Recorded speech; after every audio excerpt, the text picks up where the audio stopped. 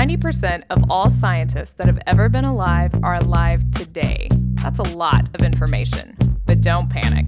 It's not an exact science. Hey, Shannon, how are you? Doing pretty well, John. How about yourself? Oh, not too bad. Had a little bit of an exciting drive home doing a little mini core punch, and we're probably going to hear some rolling thunder in the background.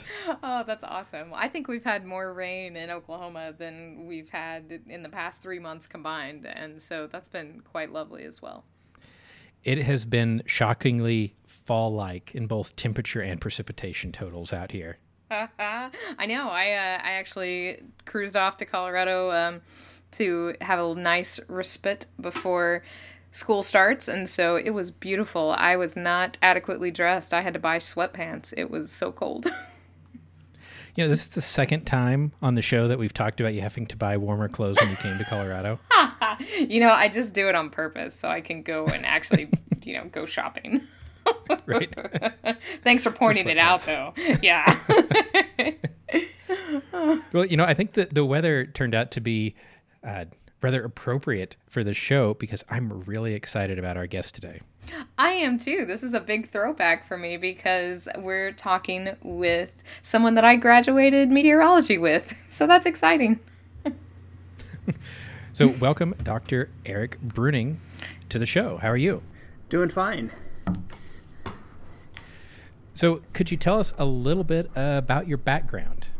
Yeah, I, as Shannon mentioned, went to Oklahoma for undergrad and got a meteorology degree there, and enjoyed my time so much there. I stayed and did a master's and PhD there as well. It was, I think, about 9 years in Oklahoma, and from there went to a postdoc in the Washington, D.C. area working with NOAA, and then took a job down here at Texas Tech.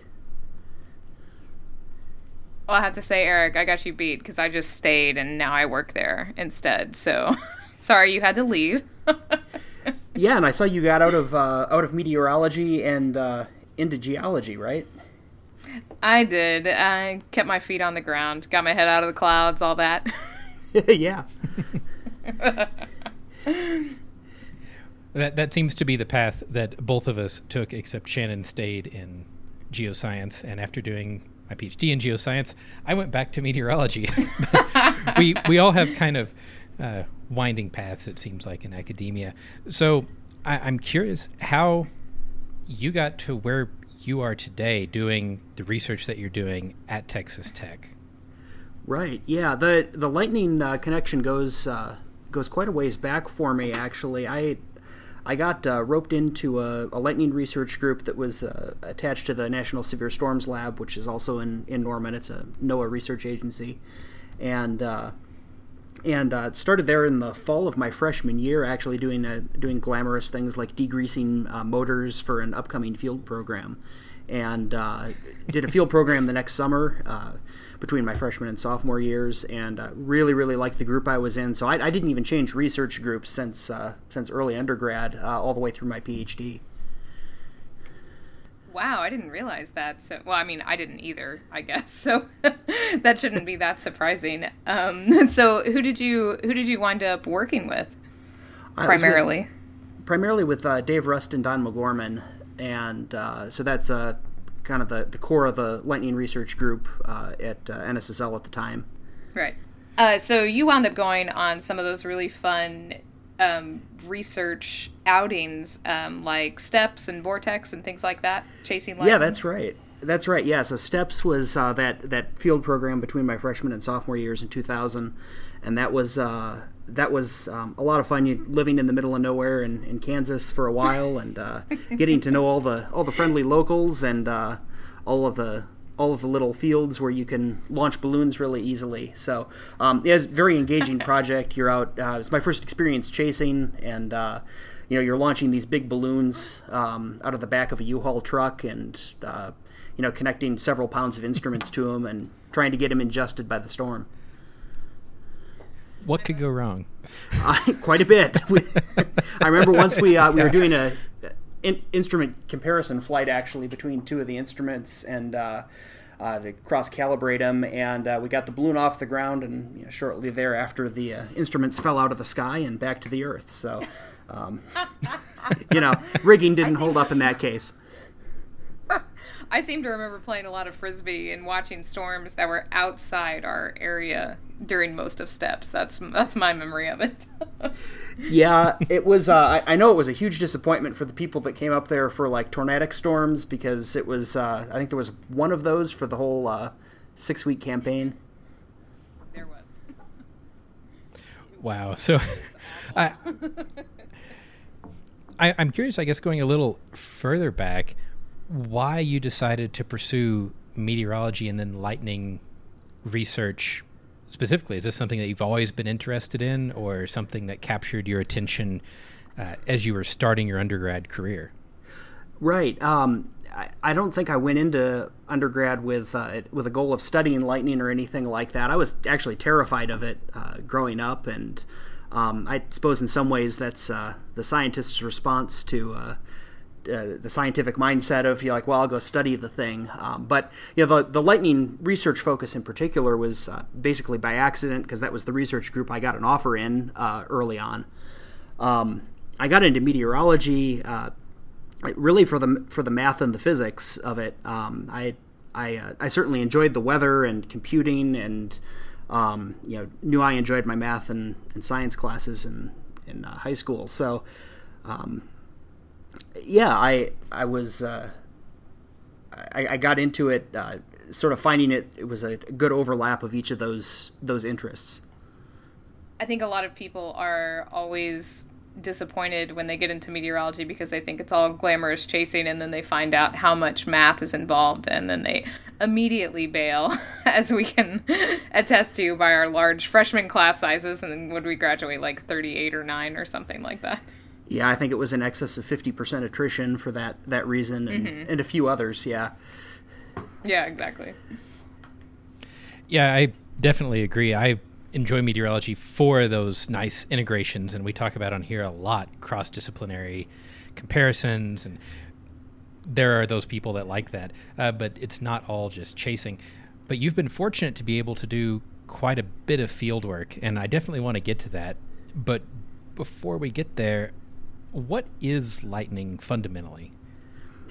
It's a big spark, and it's a spark that's scaled up to the size of a whole thunderstorm, and that gets its electrical energy from the thunderstorm. And so, I guess we could talk a little bit about how that works from the thunderstorm point of view. Where'd you like to go with that? Yeah, I think learning some about how this charge difference that we need to create this large spark comes about would be really interesting. Yeah, so a thunderstorm is a very, very tall thing, extends throughout the whole troposphere, and as you go up in the troposphere, the temperature decreases. So at some point, the temperature falls below freezing, and in that zone between freezing and minus 40 Celsius, which is where all of the liquid water has to turn to ice. In that zone, it's possible to have ice crystals and snow and little ice pellets called graupel.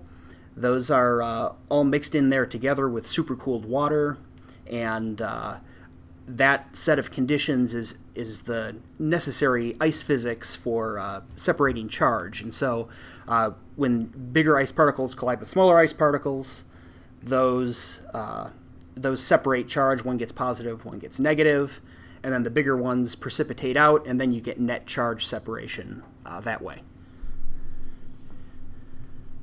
And so lightning is the thing that's trying to basically equalize those charges in that environment. Yeah, that's right. So once you've separated those charges, an electrical stress builds up inside the storm, and at some point you could say that the air can't take it anymore, and the air breaks down, and a lightning discharge develops with from some spot with a large electric field.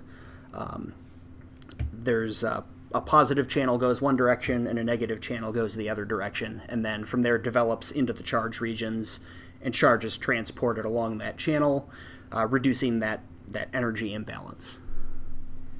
And so that doesn't just happen in the cloud. There's all different types of lightning, right? I mean, I know we talk about them, CG, intercloud, stuff like this, but that's not just a cloud phenomenon. Obviously, you see these bolts that come all the way down, right? So you're getting charges from the ground too.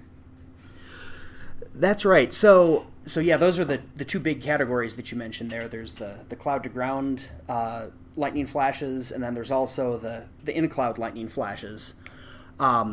Most of the cloud to ground strikes actually start up in the cloud the same way an in-cloud flash does. And so every lightning channel starts with that sort of bi-directional process inside the cloud. And then I mentioned this energy imbalance before, and it's when you have an excess of charge in the storm, an excess of electrical energy of one polarity that can't be equalized within the cloud, then it's energetically favorable for the strike to come to ground, which serves as a sort of infinite sink for charge when that ground connection is made. So are all of these lightning bolts, let's pick a cloud to ground, are all of them roughly the same other than maybe variations in the amount of current in them, or can you get different polarities, and what are some of the controls on these types of bolts? Right, yeah. So, there's definitely different polarities of lightning that can happen. So you can have typically a negative strike to ground, which results from a large well of negative charge in the middle of the storm, and those are the negative ground strikes. You can also have flashes that remain in the cloud that move charge from a negative charge region in the middle of the storm to lower in the storm. And then you can also have typical intra-cloud flashes are between an upper positive charge region and a mid-level negative charge region in the storm. So those are the sort of three basic categories. And then we can talk about how it gets a lot more complicated than that, and there's ways that you can make positive ground strikes, and there's ways to greatly enhance the rate at which cloud flashes happen relative to ground strikes. So it sounds like the whole storm, it's not the traditional simple story that we hear about lightning forming. It's a really complicated and electrically stratified environment. Yeah, so most sort of garden variety, afternoon air mass storms or multicellular convection, as a meteorologist would call them, those storms are typically those three charge layers, and they're fairly well horizontally stratified. And then the more intense the updraft gets, that produces turbulence. And this is one of the more exciting findings in the last decade or two, is that these lightning flashes inside the cloud come in a whole bunch of different sizes. So there's, the typical ones that you might have in these garden variety storms with a low flash rate. They're going to be about 10 kilometers or 7-8 miles wide inside the cloud in terms of how far the flash extends in the horizontal. But when you get into these storms with very turbulent updrafts, that stirs around the charge in the storm. You get all these little pockets and also very rapid charge separation rates. And so you get this very complicated electrical structure and very high flash rates if the vertical motion in the storm really increases. Which you could probably correspond to the pyroclastic thunderstorms that you can get involved with volcanoes, right? That's a really turbulent environment, and so you see all these lightning strikes within the pyroclastic clouds, which is pretty cool too. Yeah, that's right. There's in fact a few papers that came out recently that were looking at just that problem, and they made a distinction between this sort of continuous sparking right near the vent of the volcano, and then a more typical sort of plume-like lightning that is very similar to that you get in thunderstorms. And so those flashes go from very, very tiny all the way to very large as the motions in that volcanic plume settle down. So yeah, there's a neat analogy there actually. Just like we always say, it's the same physics in geology and meteorology, just different timescales. So I didn't realize that the lightning flashes in the cloud could be, you said, miles wide in the discharge area, right? Yeah, that's right. So is there a current difference? I know a cloud to ground strike is, what, low tens of kiloamps? So is there a current difference between those? Yeah, it's, typically the cloud to ground strikes are going to have the largest currents and in the largest total amounts of charge transferred over a big distance, and so that's actually very useful because that's one of the ways in which you can discriminate the ground strikes from cloud strikes or cloud strokes, I should say. So yeah, a 10 to 20 kiloamp stroke is typical for a ground strike, although they go all the way up into a few hundred kiloamp range. Increasingly rare, of course. Right. So is it a normal distribution that's centered on that 10 to 20 range, or is it more of a long tail than that? It's a long tail, and it becomes challenging actually at the low peak current end to discriminate between the cloud flashes and the ground flashes. There's quite a bit of overlap in what you'd expect there. So one of the things that happened with a lot of the ground strike networks, ground strike detecting networks, is that as technology got better, they started improving the sensitivity, which started increasing the number of false detections of ground strikes. And so you can go look in the literature and see that there's in the scientific literature publications studying where do we set that threshold to sort of optimize the rejection of false strikes and keep all of the good ground strikes. So you've mentioned lightning detection a couple times, and that's actually listener Martin had asked the question of how lightning strikes are detected at a distance, and you happen to run a lightning mapping array. So I'd really be interested to hear how that works and what some of the logistics are of running this array. Right, yeah. So all of the lightning strike detection at a distance uses radio signals of one form or another to do the detection. And so the first networks that went in, these ground strike detecting networks, they work in a lower part of the radio frequency spectrum, the LF and VLF band, it's called. And that part of the radio band corresponds to quite a bit of charge moving along very long channels, and that makes a long wavelength radio signal. And then the further up in frequency you go, so the higher frequency radio signals, by the time you get into the band where television transmits, that's very good for detecting the development of the discharge path itself. So lightning has this branched and forked shape. Every time it changes direction, it's moving a little bit of charge around in order to extend the channel. That emits some light, emits some radio noise in the form of radio noise, which is a form of light, and that's the part of the process that I measure with the instrument that I operate. So that's called a lightning mapping array, and that's it's sort of a regional scale measurement of the lightning activity. The ground strike networks that I mentioned earlier, those cover the whole United States with a few more sensors, but their spacing of their sensors is about on the size of states. My sensor spacing for the network I run here is about the size of a county, and I have like a dozen sensors that sit there. So is this the only sort of micro detection network in the U.S., or are these in other places as well? So this lightning mapping array that I run on a regional scale, there were the first two that went in the U.S. Right around 2003, 2004 were in Oklahoma and North Alabama. We actually, so this is a system developed at New Mexico Tech, and they also had an LMA in the STEPS program we mentioned earlier up in Kansas, and that was the first big field program that was used in. so since then, there's one in the Washington, D.C. area. There's one in Kennedy Space Center.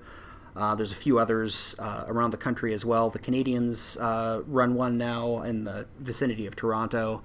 And there's one up in Colorado as well that was put up there for a field campaign in 2012. So if there's lightning strike, how fast and how accurately can these networks locate and detect it? Yeah, so the accuracy of the strikes for the ground strike networks, that's going to be a few hundred meters typical accuracy. And then the network that I operate, one of these lightning mapping arrays, those are typically a few tens of meters of precision. And that almost all of that location of the lightning strike is done by a time of arrival triangulation thing. So even though the lightning, the radio signal from it travels at the speed of light, it still takes some time, tens of nanoseconds or hundreds of nanoseconds to get across my network, and those differences in the arrival times of those radio signals at different stations allows you to work back to where it came from in the sky. So the lightning mapping array locates that lightning channel in 3 dimensions, and it actually maps out the whole branched shape with enough time resolution that you can see it develop and see how it occurs over maybe about a second. So it's a really neat measurement, and I think we'll put some links in the show notes that will give you a picture of what one of those looks like.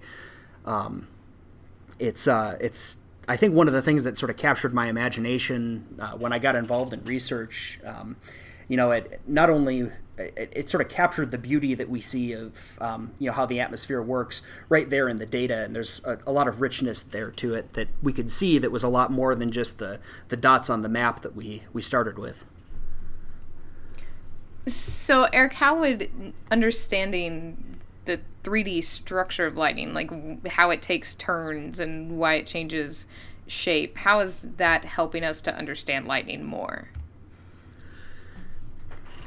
Well, in terms of relating it back to the meteorology, we talked before some about how when the updraft increases, we get more small flashes, and so if you can show that if you can measure that reliably in real time, which we can do, you can pass that along to the National Weather Service or other end users, and there's a lot of additional signal in there about how the storm's modulating, and it's enough detail that a sort of low flash rate storm is maybe a couple per minute, but in these big supercells, it's big supercell thunderstorms, severe storms, you can have hundreds of flashes per minute, and so there's a real ability to look at how trends in the storm, then the storm intensity correspond to that lightning data, because you have enough data there to finally sort of excavate that signal.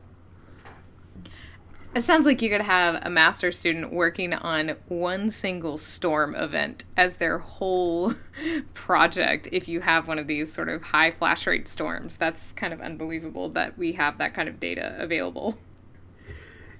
Yeah, that's right. I mean, a good illustration of that in my own experience was I got my PhD a little while ago now, but not that long ago, on, I think it was about 20 minutes of data from one part of a supercell and looking at the charge structure that developed with time there. That's unbelievable. Well, and so how else... Oh, sorry, go ahead, Eric. I was going to say, it's the opposite of geologic time, right? It's the yes. shortest possible time scales. Yeah, exactly. It's just compressed. It's the same stuff. Right. So how else do you investigate lightning? So we can locate it, we can map out the channels with these lightning mapping arrays and networks, but how else can we study the electrical structure of storms? Well, one of the I mentioned that I was able to look at the charge structure of that when I was doing my PhD work, and it turns out that when these lightning channels develop, I mentioned they go one part of it goes positive and one part is negative, and those negative channels are a noisier radio emitter and make more points. And so by looking at this measurement, we can actually map out the polarity of the charge that the lightning channel is moving through, and that allows us to then infer essentially a three-dimensional time-evolving charge structure within the thunderstorm itself. And that's what you need to do in order to be able to understand the physics of how how the thunderstorm and the meteorology map on to the lightning, because you need to understand where is the lightning starting and where is it going, and what are the ice properties in that part of the cloud, and how does that relate to the thunderstorm's updraft that's creating all of that precipitation and ice crystals and things.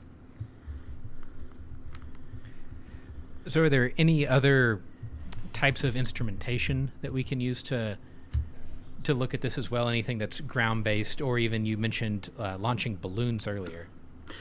Yeah, those balloons we launched earlier, those were electric field meters that also we flew a radiosonde with those as well that measure pressure, temperature, and humidity, and wind speed and direction where along the flight path of the balloon. And that measurement of the electric field also allows us to say something about the charge structure. And one of the things we did with that was, in fact, verify that the LMA inferred charge structure matched the charge structure that was inferred from the electric fields. That's a measurement that dates back to the mid-'70s, and so there's a lot of confidence that we knew what to make of those electric field measurements. And then that's typically paired with either fixed or mobile radar data, and that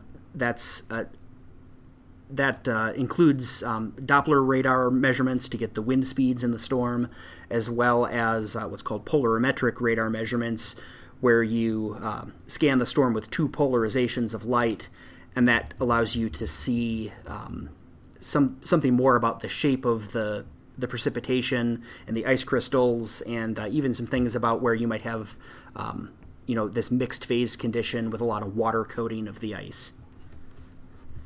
So all of that together is sort of the standard suite of things that we'll put into a field campaign to understand how the electrical structure relates to the meteorology.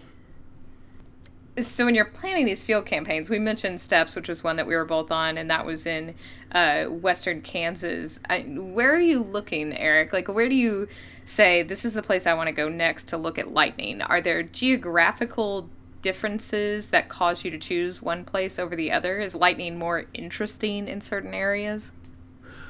Right. So one of the reasons we went to Colorado and Kansas and Nebraska, that area, for the STEPS campaign was because there's a predominance of storms. If you want to find storms that make positive ground strikes, that's the part of the U.S. that you want to go to look at. And that's very different from the mountains of New Mexico or Florida, which are negative strike dominated. And so it turns out that the electrical structure in that part of the country in Colorado has electrical structures that are flipped over from that plus minus plus that I described earlier on. And so that was an interesting reason to study that region. And I think one of the things I took away from that experiment is that in order to really understand lightning, it's helpful to look at multiple different regions. So Oklahoma or Texas or Colorado or Alabama. And by comparing those different regions, you get different storm processes and different lightning behavior that allows you to really map out all of the different things that storms can do. So there's these different electrical structures, and then so far we've been talking about what I guess I would term as a non-expert regular lightning. But I've also heard a lot about some of these higher atmospheric phenomena like sprites and other electrical discharges. Are these things related, and do they have to do with this structure that we've been talking about? Yeah, they do. So sprites are produced when a very, very large region of charge is discharged all at once. And in order to get a very large region of charge, you imagine you might need a relatively smooth cloud that covers a large area so you're not stirring the charge around too much, and a storm that's also long-lived so you can separate charge for a long time. And one of the storm modes that's very good at producing that kind of setup is a mesoscale convective system. This is the sort of storm system that lasts for a couple hours, and it has a line of strong thunderstorms and then a steady rain region behind that. And it's that steady rain region behind the main line of intense storms that has a very large charge reservoir that gets built up. And that, when it gets discharged by a cloud-to-ground strike, moves a whole bunch of charge from the middle part of the atmosphere to ground. When you move a whole bunch of charge like that, it changes the electric field throughout the whole atmosphere. And in the upper atmosphere, sort of stratosphere towards the ionosphere, that field change is large enough to trigger another discharge in that part of the atmosphere. And so that's what a sprite is it's an electrical discharge near the ionosphere that is triggered by a very large ground strike at the Earth's surface. And I find it interesting that you mentioned that you want something that's a relatively smooth top. Is that because the unevenness in any geometry, any pointy features would tend to concentrate charge there? It's more of a sort of steady conveyor of charge that's sort of produces a nice layered pancake structure. I know what you're referring to too, where if you sort of concentrate that charge to a point, it enhances the electric field, and you might be more likely to get a strike to start. And so it's true in that sense, but it's not like there's a sort of hard surface that's being deformed into a point like a lightning rod or something. Okay, so I didn't know that about sprites either. I just watched a lot of videos of them on YouTube. But in terms of moving forward with this lightning technology, like what tech are you most excited about right now in the field? Yeah, so these lightning mapping arrays are still really useful, and I don't think we've even mined all of the stuff that we can get out of those yet. But there's two new things that have come along now in the past few years. One is a sort of lightning mapping array on steroids, you might call it, where it's a lightning it's what's called a lightning interferometer, and it works in that same high frequency band, but instead of producing like 100 to 1,000 points per lightning strike, mapped along those channels, now you're looking at something closer to like 100,000 to 1,000,000 points. And so there's just a tremendous amount of detail. You can actually watch a return stroke, which is the bright flash of light that comes from the ground, propagate all the way back up along the channel through the cloud. So that's another New Mexico Tech product there. And in terms of studying lightning physics and how single discharges work, that's very, very exciting. And then on the other end of the scale is the geostationary lightning mapper on GOES 16, which continuously observes day and night essentially all of the lightning flashes that occur in the entire hemisphere that it's staring at. And so that's a brand new capability we've never observed from geostationary orbit before, all of the lightning activity. And so from a climatology point of view, that's very exciting in terms of understanding how that works, and also in terms of taking some of these lightning applications that we've developed with the lightning mapping array and spreading that across the United States, where and really across the whole globe to help with thunderstorm nowcasting. I guess looking at that satellite data in conjunction with some of these lightning mapping arrays is going to be a pretty powerful tool then. It is, yeah, and the lightning mapping arrays play a major part in the validation of the satellite, in fact. So when the satellite is purchased by the government, they say the satellite needs to be able to detect this much lightning, and so the lightning mapping array is one of the many data sets that will be used to say are we getting what we think from the satellite. So that work's ongoing right now. Actually, the satellite was just launched last November and has about a year-long sort of checkout process to make sure it's all working right. So is the sensor on the satellite some sort of CCD type camera that looks in some spectrum where you can see flashes even if they're below what we would normally say hidden under the clouds? Right, yeah. So it's actually looking for the optical pulses made by lightning, and it can do that both day and night. And what you just described is exactly right. You're looking at a single very narrow spectral emission line produced by oxygen when it's ionized, and that maximizes the amount of signal from lightning relative to the bright cloud background. And then it's like you described, it's a CCD sensor that's staring at a scene. The pixels are about 8 to 10 kilometers in size, and that allows you to collect enough light to be able to see the lightning pulse on top of the bright cloud background. So, and another way of describing it is it's like you've put a 500 frame per second camera tuned specifically to look just for the lightning pulses up into space, and then there's some other tricks to keep the data rate down because that's a lot of frames per second to send back to Earth. Right, that's a lot of data. And to follow on Shannon's question about what you're most excited about right now and talking about these large volumes of data, where do you think the field is going to be in 5 or 10 years in terms of advances in our understanding or how we're looking at the problem?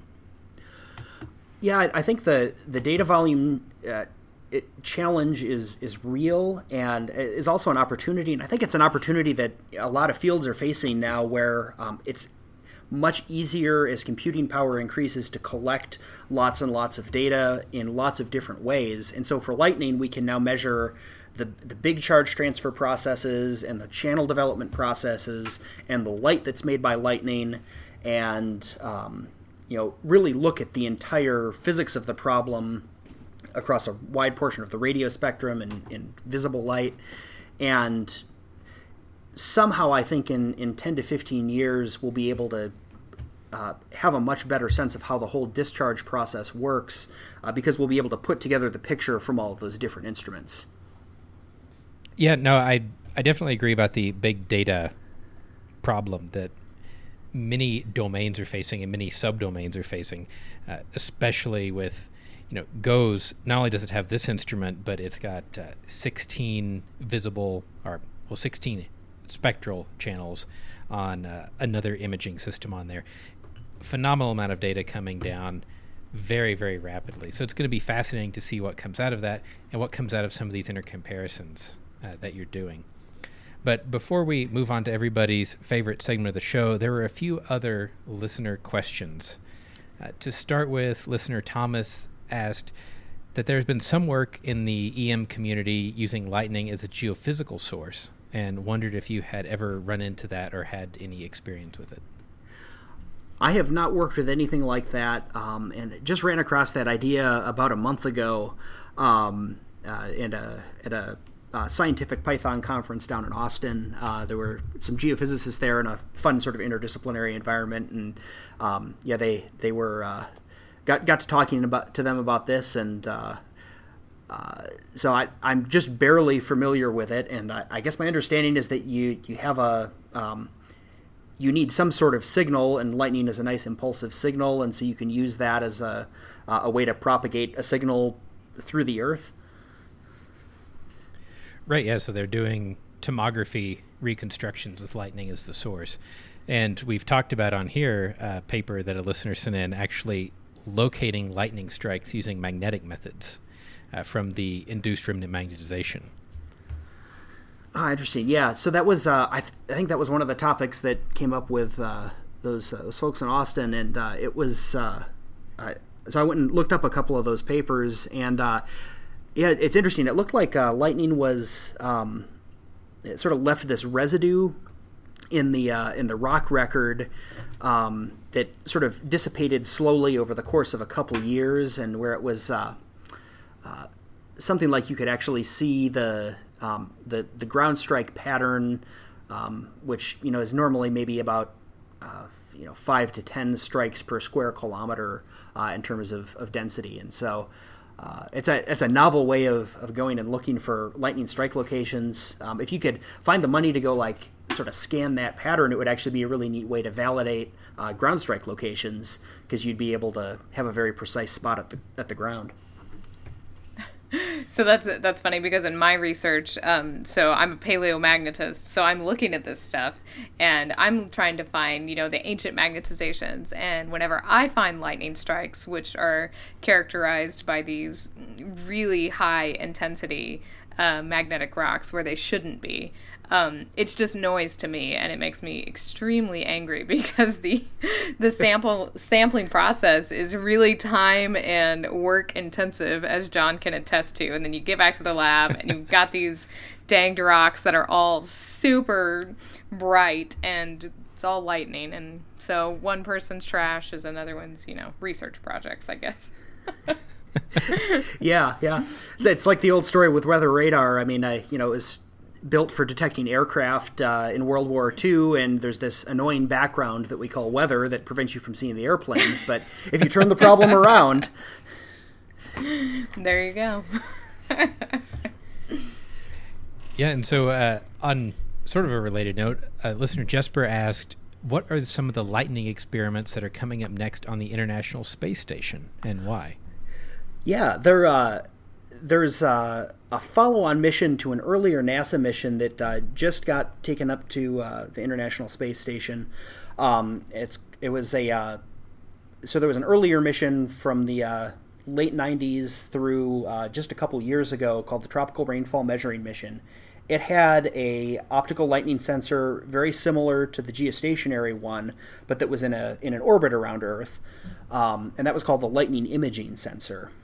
And they built a flight spare for that when they were putting the satellite together in the late 90s, kept it in good condition for a lot of years, and NASA decided to send that flight spare up to the space station to basically continue the climatology that was built with that earlier instrument. And so that's up there now and on the ISS orbit, which is helpful because it also goes to a somewhat higher latitude than the tropical mission did.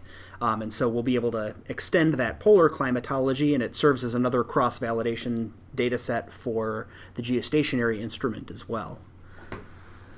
And I have a colleague at NASA as well that provided me with a little bit of insight into a couple other projects that are happening up there too. There's a mission by the Europeans that are looking for things like sprites and some of these other exotic things called jets and gigantic jets, and also terrestrial gamma ray flashes. There's some lightning process or lightning-like process that we don't understand yet that makes very high energy radio type noise that's actually up into the gamma part of the electromagnetic spectrum, sort of X-rays and gamma rays.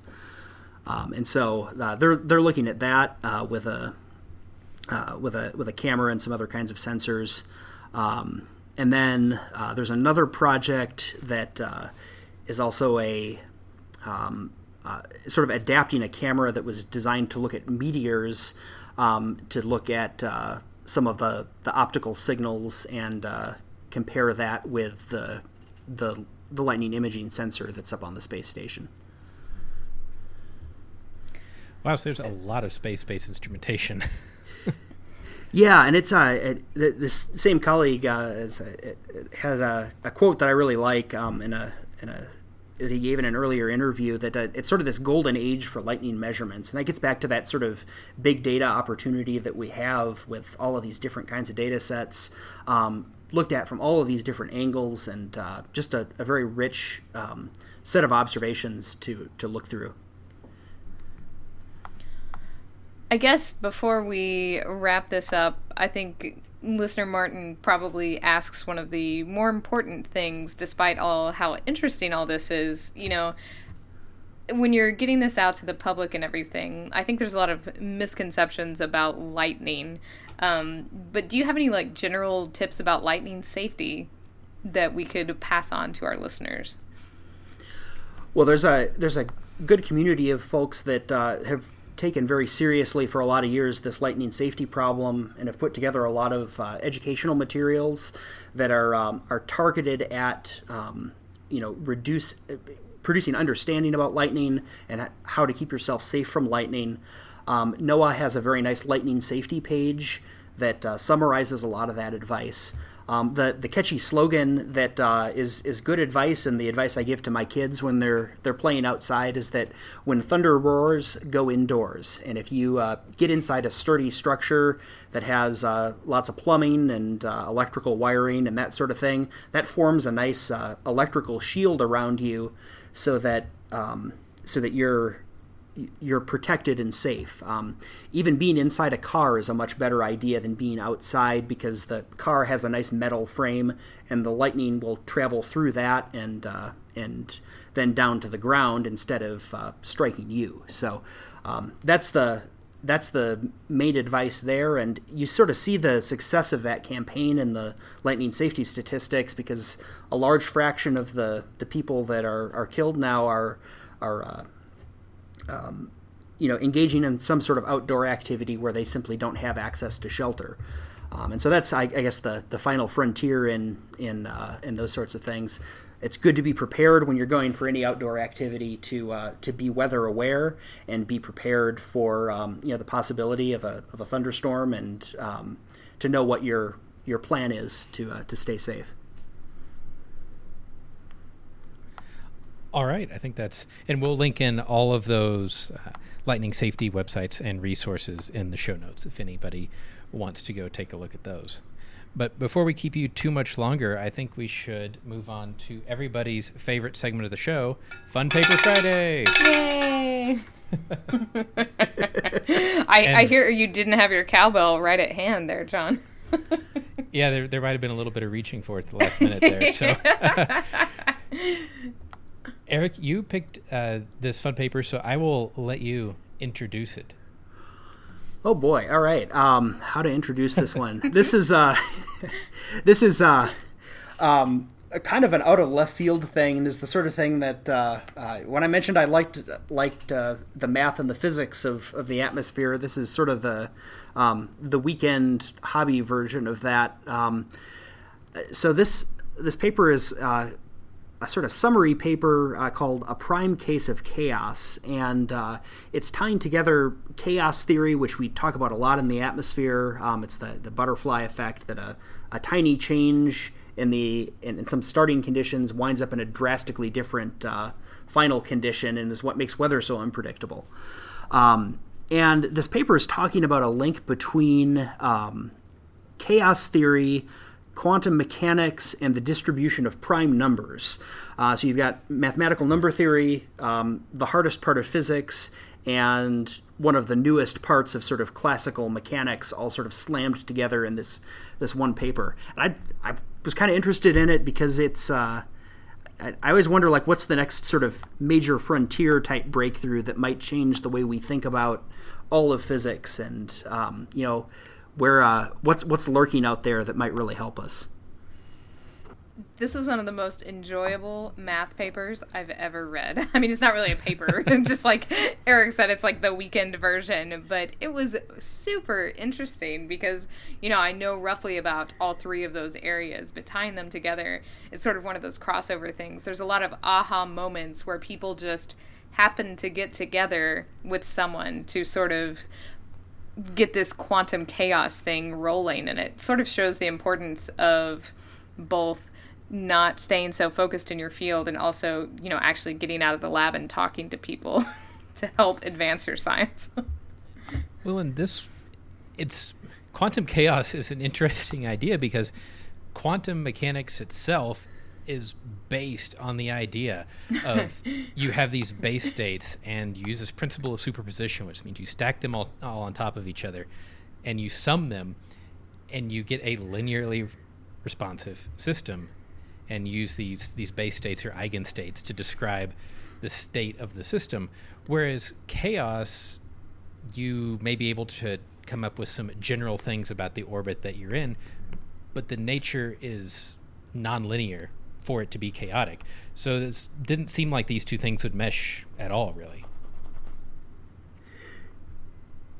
Yeah, right. And that's the paper does a nice job of sort of introducing that paradox, and then there's a nice analogy there about like balls moving on a billiard balls moving on a pool table, and connecting that to the difference between a linear and a nonlinear system. And it's so that the part about extending quantum mechanics to a nonlinear, that had to do with something about the matrix and the spectrum of eigenvalues associated with the matrix, which is like we're getting way into deep mathematics here. So one of the interesting things about this is they talk about the Riemann hypothesis. How am I supposed to say this? I think it's Riemann. Riemann? Okay, Yeah. Let's go with that. And I'll let you guys discuss that because it's way above my pay grade. But it's this really cool idea, and they even have sort of a model about when they think this thing's going to be proved. And I was very disappointed to realize their model was wrong.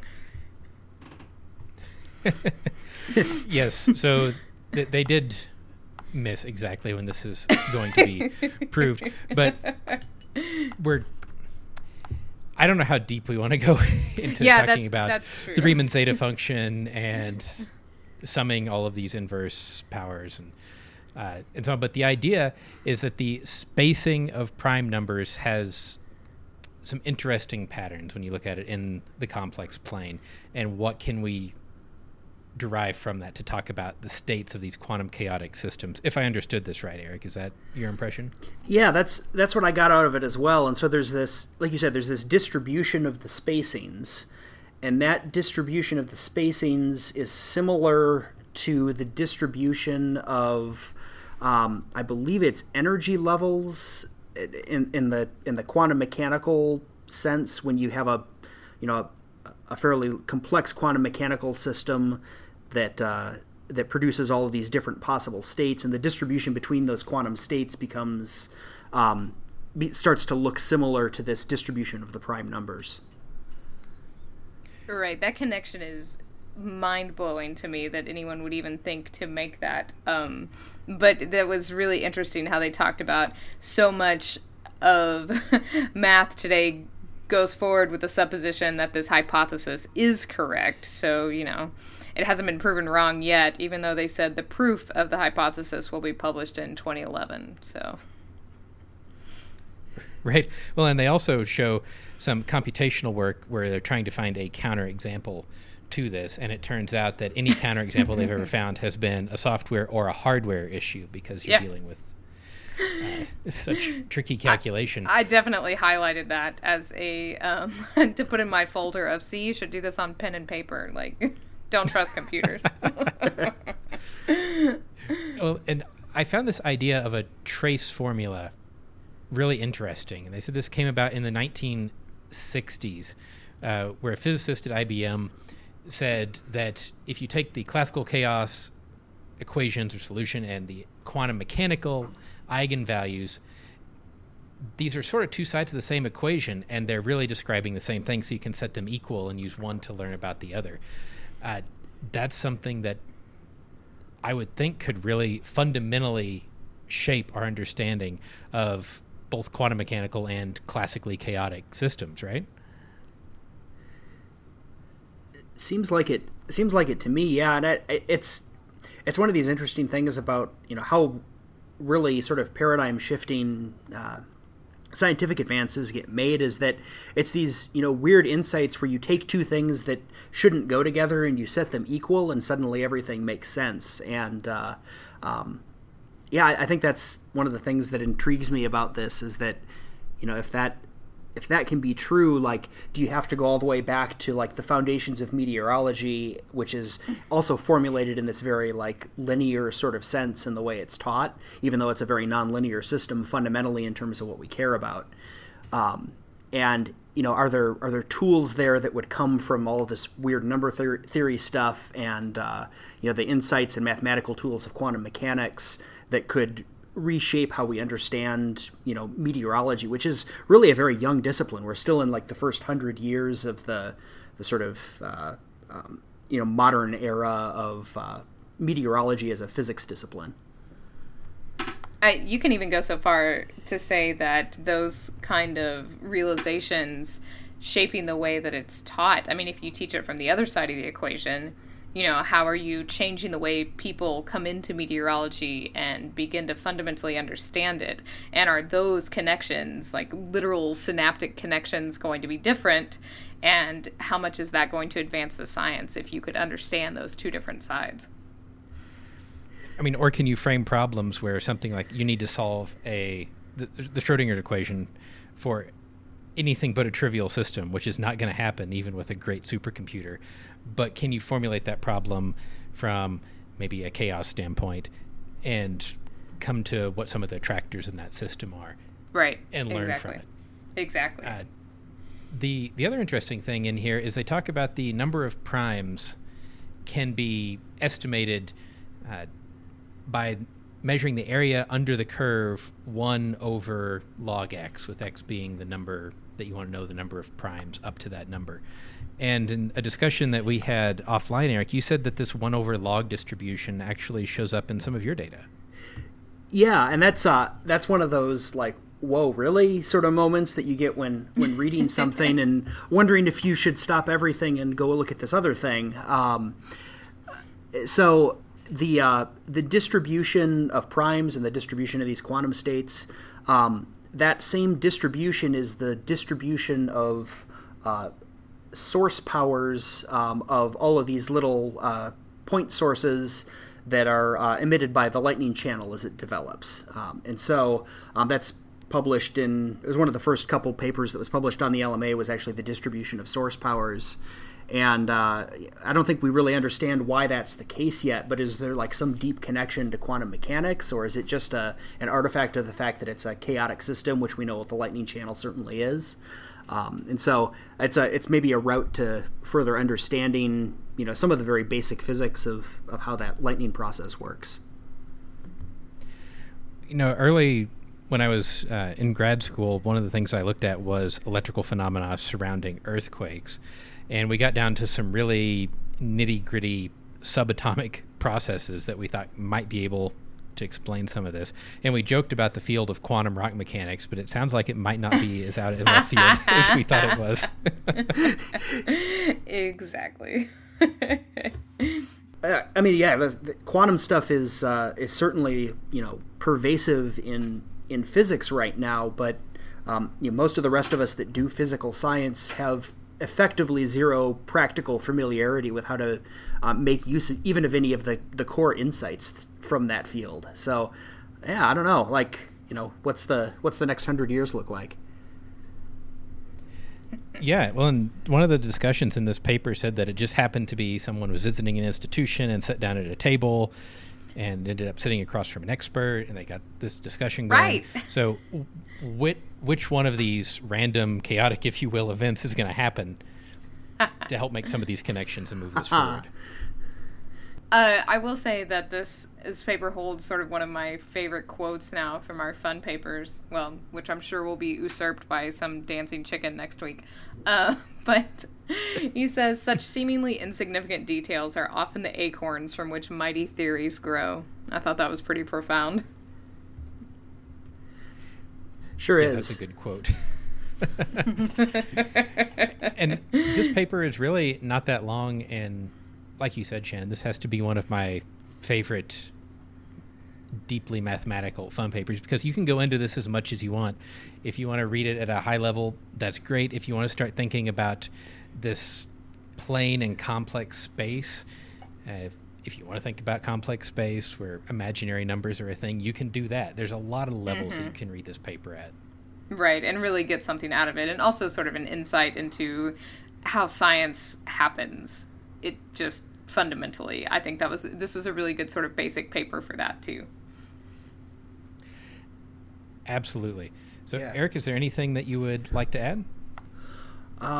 not onto this paper. I did want to return to. I saw in the show notes one of your listeners also asked a question: is how true is the usual story about how lightning forms? And I have an answer to that I'd like to give if you've got a second.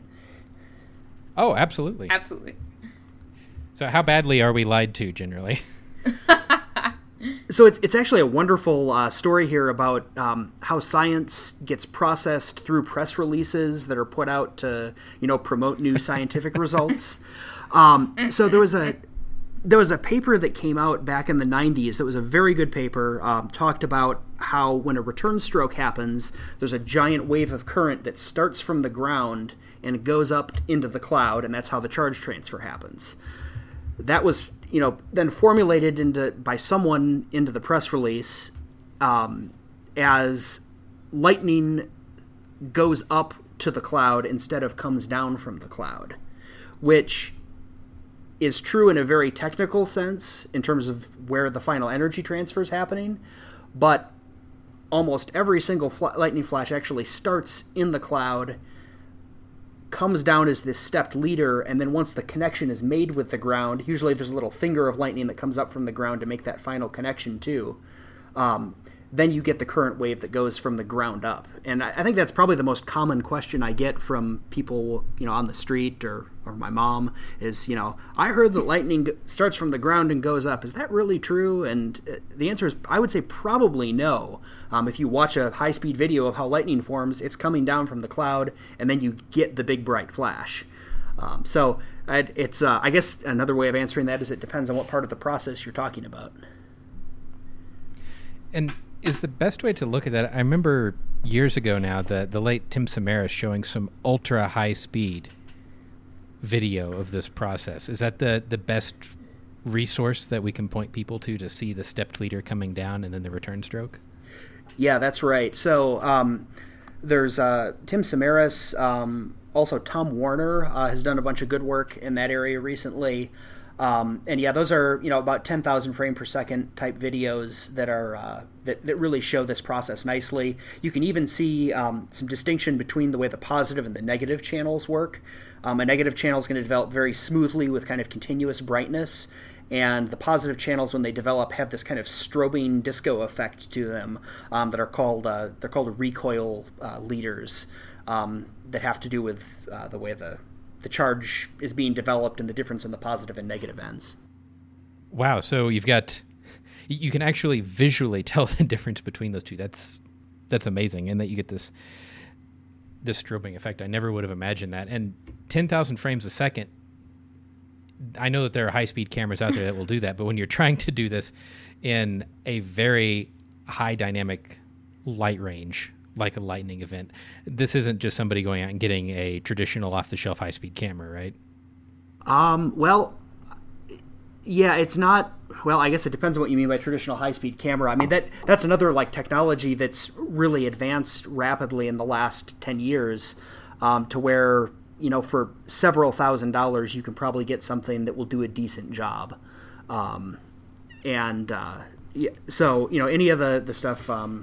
Vision Research, and there's a couple other companies that make these cameras now that are reasonably off-the-shelf type propositions. You have to know what you're doing, of course, but most photographers have to know what they're doing to get a good lightning shot, too. Right. Well, John's got his wish list for his next large technology purchase now. Yeah, definitely. I mean, high-speed cameras and lasers are always favorites. Nice. It's been absolutely awesome to reconnect with you, Eric, and thanks so much for coming on the show and talking to us about this shocking subject. Yeah, it's a pleasure. I got a real charge out of it. Yes. It was an electrifying discussion. So,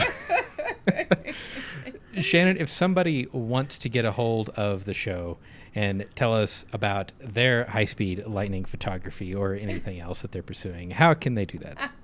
You can email us, show@don'tpanicgeocast.com. You can always find us on Twitter @don'tpanicgeo. John is @geo_Lehman. I'm @Shannon Doolin. And then we're hanging out in the Slack chat room, swung.rocks, on the Don't Panic channel. And until next week, remember, don't panic. It's not an exact science. Any opinions, findings, conclusions, or recommendations expressed are solely ours and do not necessarily reflect the views of our employers or funding agencies.